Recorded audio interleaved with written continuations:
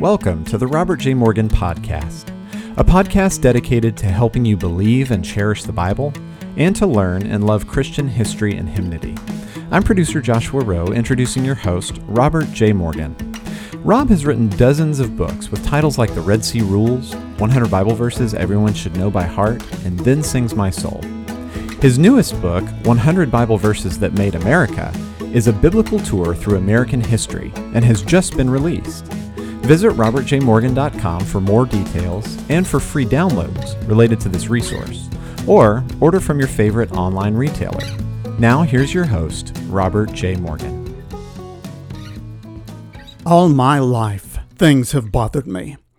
I've never had a week without something somehow irritating me, worrying me, disturbing me, driving me crazy, or at least leaving me a little uneasy. Maybe some people are born with such a sanguine personality that nothing bothers them, but most of us know what it's like to fret. But what does God have to say about it? In this series of podcasts, I'm devoting time to 3 different passages of Scripture, and I believe, this is my opinion, they are the most pronounced passages in the Bible on the subjects of worry and anxiety. The first is Psalm 37, and today we're going to end our study of this passage. This is a long psalm of 40 verses, but I'm only tackling verses 1 through 8, and I decided not to rush through them because every phrase has become so rich to me. If you're jogging right now, don't worry about opening your Bible. But if you're at your table or maybe on the porch swing, open your Bible with me to Psalm 37. Let me paraphrase this passage by way of review. God the Father commands us, do not fret or yield to anxiety, especially because of other people and what they may say or do. Instead, trust Him completely with everything. Stay busy doing what He leads you to do every day. Feed on the attribute of the faithfulness of God. You especially do that by reading Scripture. Delight in the Lord, and He will give you His desires for your life. Commit everything to the Lord, and rest in Him. And now we come to the next phrase, which is in Psalm 37, verse 7. It says, wait patiently for Him. That's the 7th command we encounter in this passage. Wait patiently for the Lord. When we have something that is bothering us, the Bible says, do not fret. Rest in the Lord and wait patiently for Him. But what does it mean to wait on the Lord? Do you know there are 2 books in the Bible that use this phrase over and over? In the rest of the Scripture, we can see the concept expressed in other ways, and there are a scattering of times and other passages where we're told to wait on the Lord, but by far, there are 2 books in the Bible that use this expression over and over and over again. And the first, of course, is here in the book of Psalms. Nearly 20 times, the writers of the Psalms tell us to wait on the Lord.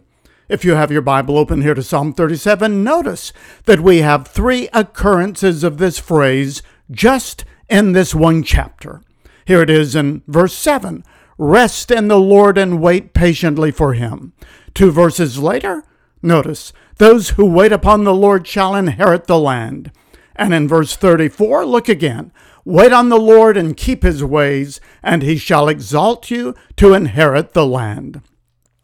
You know, I'm tempted to go through the entire book of Psalms and show you all the many wonderful times this phrase occurs, but it would take too long, and that's a study you can do on your own. The other book in the Bible that talks a great deal about waiting on the Lord is the prophet Isaiah. There is a well-known verse, for example, in Isaiah 40, which says, those who wait upon the Lord will renew their strength. I think that Isaiah must have read the Psalms that he had available to him in his day and noticed this phrase, and he wove it again and again into his sermons. So another good way of studying the phrase, wait upon the Lord, is to trace it through the book of Isaiah. But now let's ask this, what does it really mean to wait upon the Lord?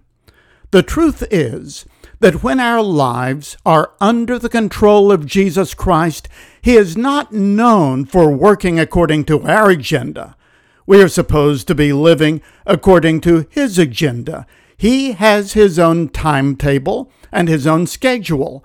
And when we're ready for Him to work in some area of life and He doesn't, we have to trust that He will do it if He deems best, and He will do it at just the right time from His perspective.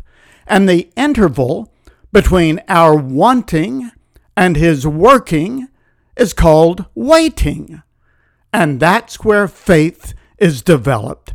That's where faith is built. That really is what faith is. The interval between our wanting and His working, that is called waiting, and that is the essence of faith.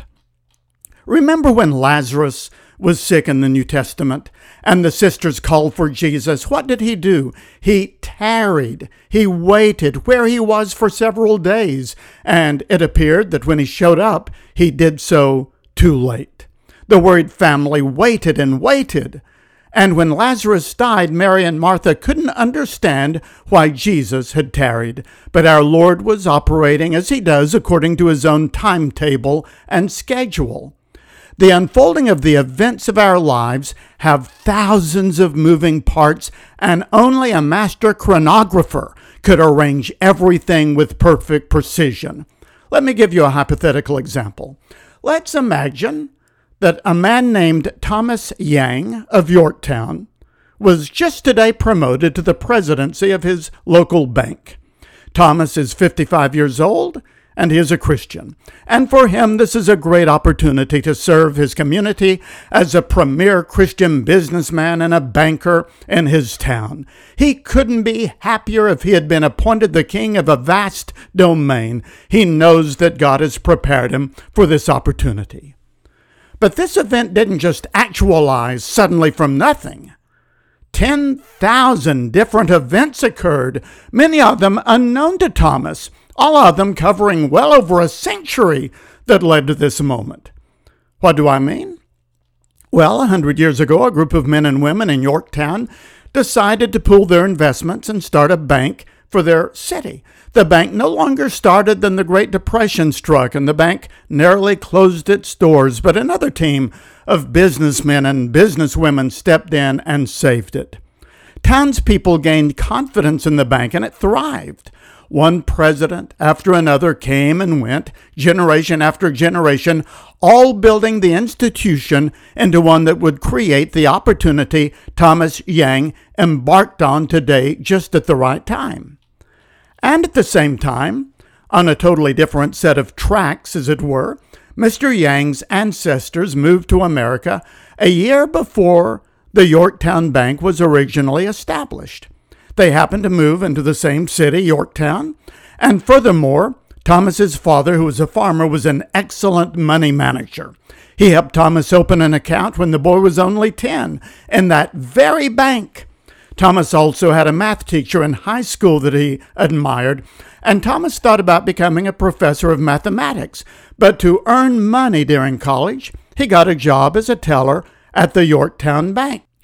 When he graduated from college, Thomas put in his resume at a bank in Boston, where he wanted to move because of a girlfriend who lived there, but he didn't get the job, and eventually his girlfriend broke up with him.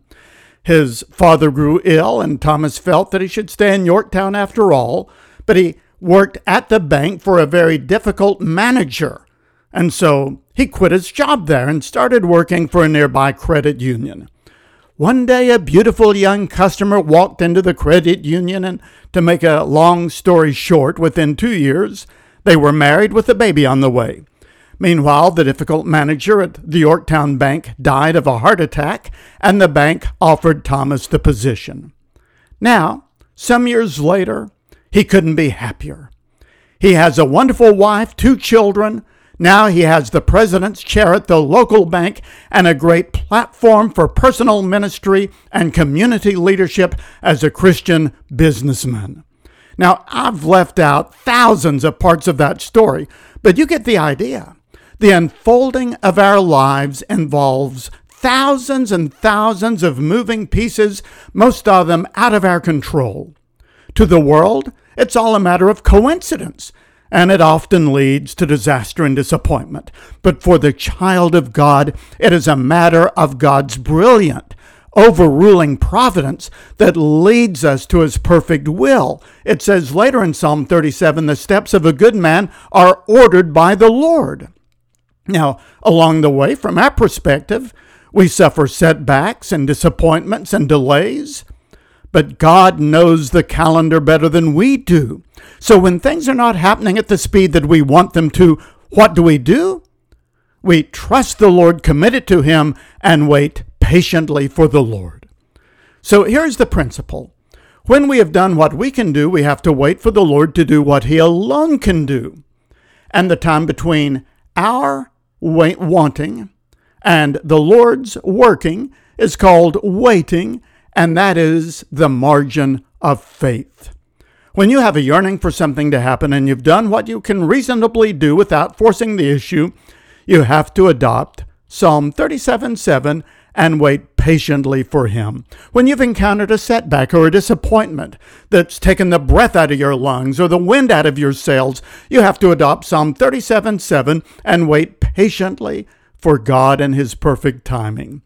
There's a little poem by J.J. Lynch that says, "His wisdom is sublime, his heart profoundly kind. God never is before his time and never is behind." So we rest in the Lord and wait patiently for him. Now there is one final command in Psalm 37 verses 1 through 8. So let's pick it up where we left off in the middle of verse 7. "Do not fret because of him who prospers in his way, because of the man who brings wicked schemes to pass. Cease from anger and forsake wrath. Do not fret, it only causes harm." Cease from anger and forsake wrath. It only causes harm. Now, I want to reset the scene and remind you of my theory from Psalm 37. Over and over, this psalm tells the readers to go forward into the land and settle down and dwell there. "You have inherited the land," the writer said. I don't think David was simply using some kind of metaphor. I think he was speaking literally. When God promised to give Abraham the territory for his emerging nation, the Lord specified that the boundaries of the promised land for Israel would be from the Mediterranean Sea to the Euphrates River. Joshua and the Israelites of his generation only conquered and possessed a portion of that land, nor did any other succeeding generation until David came along. But David was an avid student of the Old Testament scriptures that he had in his possession, and he clearly felt compelled to press onward and to possess additional territories of what God had originally promised Abraham. I deal with this in the first episode of this series. We know from history that David greatly enlarged the kingdom. If you have a Bible atlas or an online set of Bible maps, look at the map of David's kingdom, of his conquest. He expanded the borders of Israel into the Philistine area, which today is called Gaza or the Gaza Strip, and to the northwest all the way to Damascus, and to the south and southwest all throughout the areas of Ammon, Moab, and Edom. In today's terms, we would say that he occupied the Gaza Strip and most of Syria and the nation of Jordan. So my theory is that Psalm 37 was written to the Jewish settlers who went into these newly conquered lands. Now, the Canaanite tribes who were indigenous to the areas were unbelievably wicked. We have to understand they were ISIS wicked. They were Nazi wicked. So these settlers had to live among some of these survivors of David's war who were very, very evil people. So in Psalm 37, David said to these brave Jewish settlers who were establishing settlements and communities in this area, don't be agitated by those who remain. Do not fret about those Canaanites. Instead, here's what to do. Trust in the Lord. Do all the good you can do. Do the next thing.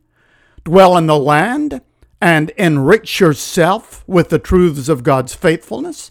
Delight yourself in the Lord and let him give you his desires. Commit your way to the Lord, rest in Him, wait patiently for Him to work, and finally, in verse 8, cease from anger and forsake wrath. In other words, don't stew about those people who view you with hostility, and don't let them get to you.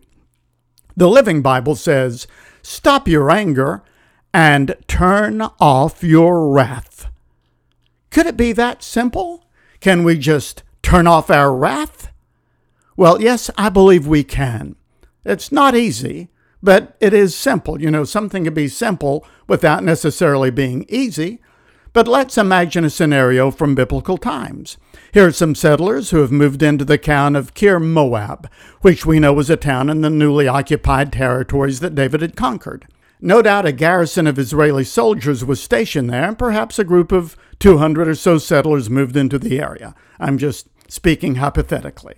David said, you can go in there and you can have the land and you can have the houses and you can expand the kingdom for the Lord's sake and you can settle down and it's a very desirable place and you can have it for nothing if you are willing to go and possess the land. So here's a family, let's call them Amasa and his wife Anna. They have 3 children, they pack their bags, they move from their cheap, dirty hovel that they occupied in the outskirts of Bethlehem. They travel with maybe 100 others under military escort, and they finally arrive in Kir Moab, and they move into a very nice house that once belonged to a wicked idol maker.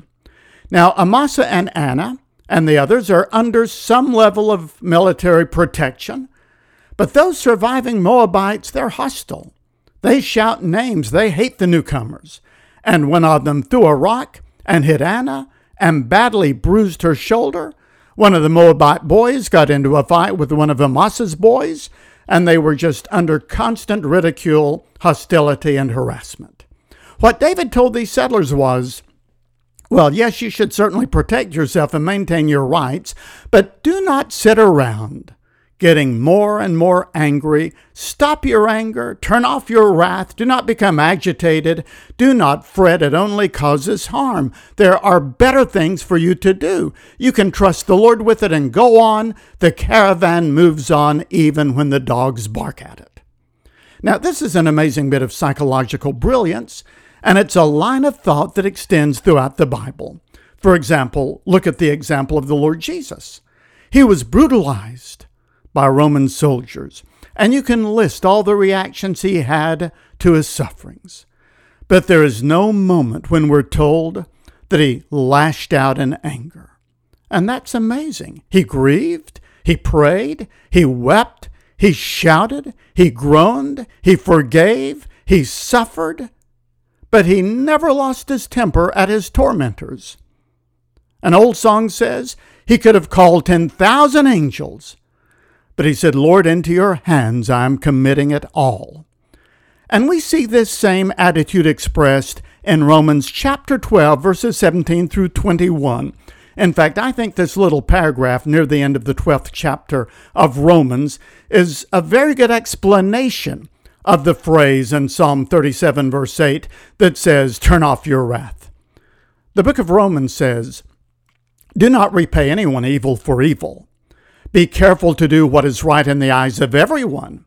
If it is possible, as far as it depends on you, live at peace with everyone. Do not take revenge, my dear friends, but leave room for God's wrath. For it is written, it is mine to avenge. I will repay, says the Lord. On the contrary, if your enemy is hungry, feed him. If he is thirsty, give him something to drink. In doing this, you will heap burning coals on his head.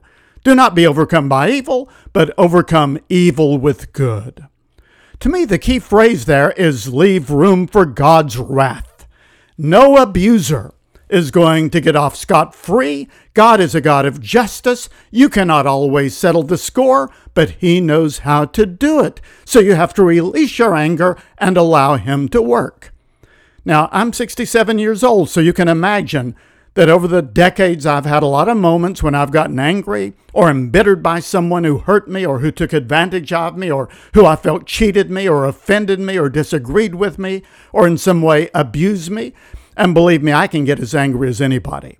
I tend to internalize my anger until it just explodes.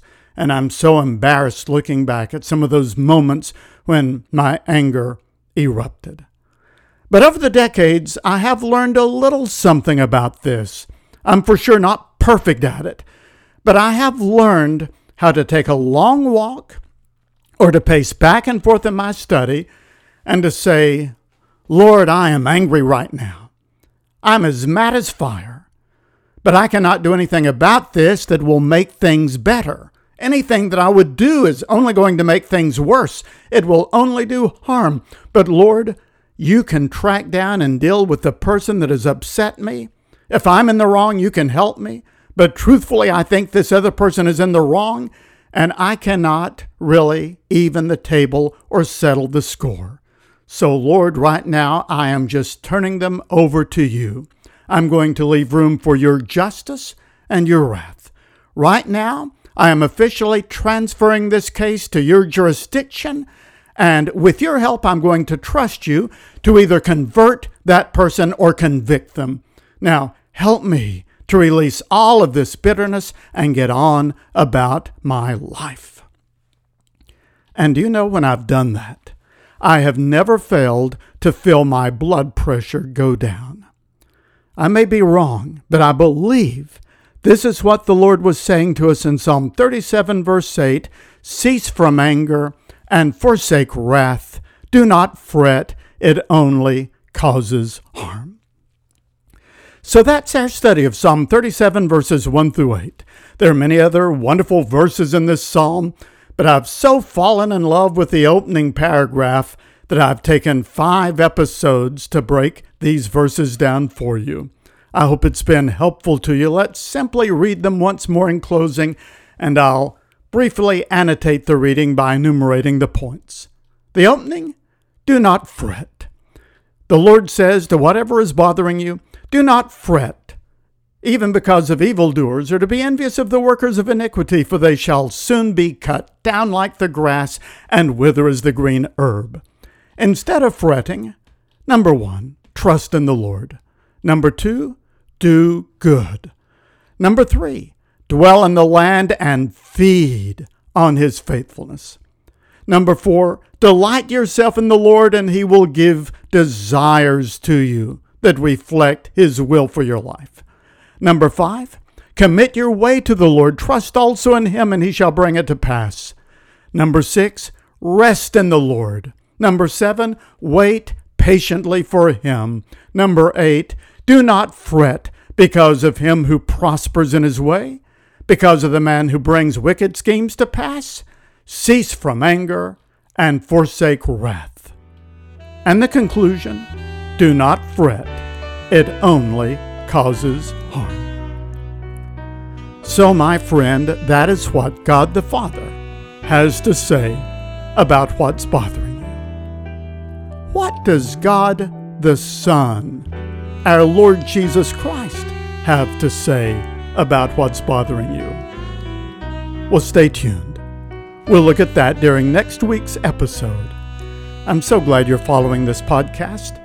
Please tell others about it. It was produced by Joshua Rowe and Clearly Media, edited by Elijah Rowe, music by my friend Jordan Davis. For more information and resources, visit my website at robertjmorgan.com. This is Rob Morgan. Thank you for listening.